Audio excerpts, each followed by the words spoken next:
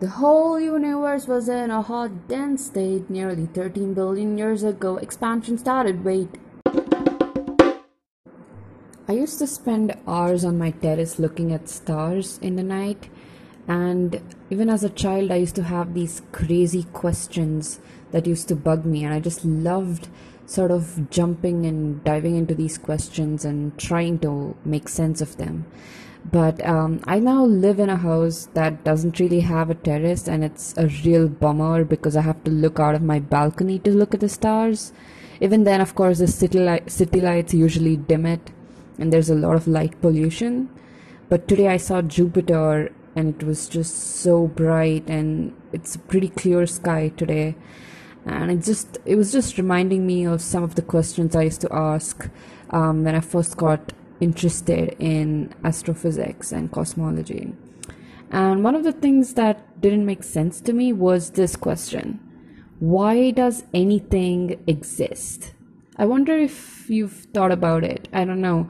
But if you sort of zoom out of your life and then you zoom out of the solar system and, you zoom out a lot and you sort of picture the universe, you realize there is no compelling cause. There is no mandatory reason that the universe should exist. Why does anything exist? Why is space not the norm? Why is nothingness not the norm?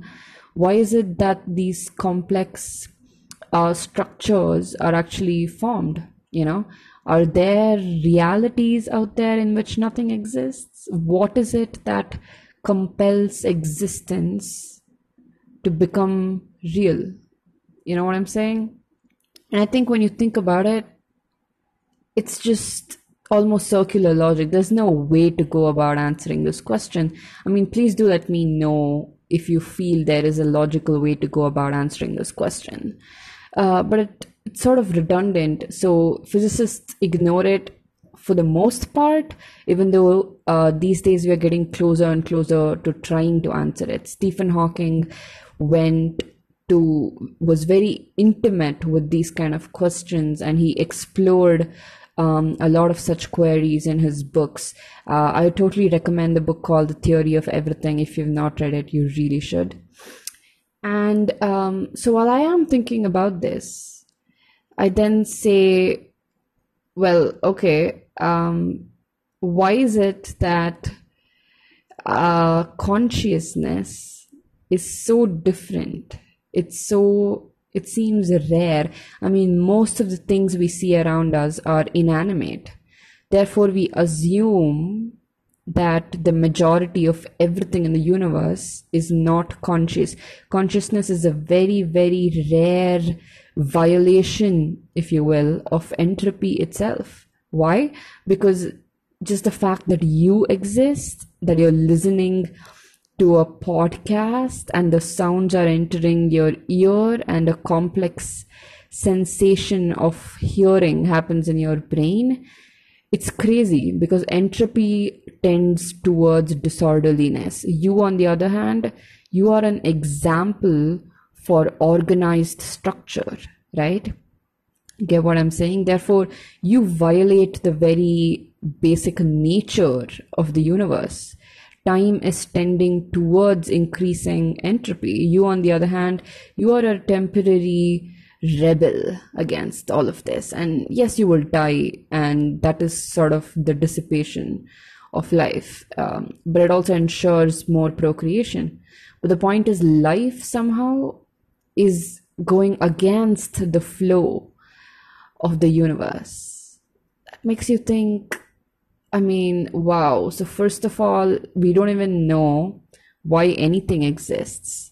In fact, I was watching a video by Roger Penrose, and he talks about the probability of the universe coming into existence. And it's something like one in a Googleplex or something like that. That's an insanely small number. One in the Googleplex, you should know, is like 1 divided by 10 to the power of 10 to the power of 100 or something. And it's a very, very small number. Therefore, the probabilities of you existing, think about how minute that is, right? But I think exploring these questions might seem useless to most people, but it offers so much perspective. First of all, it tells you that your ability to grasp reality is so limited. It's limited by the way your brain is designed. It's limited by your sense organs, because you can only try to describe what you sense.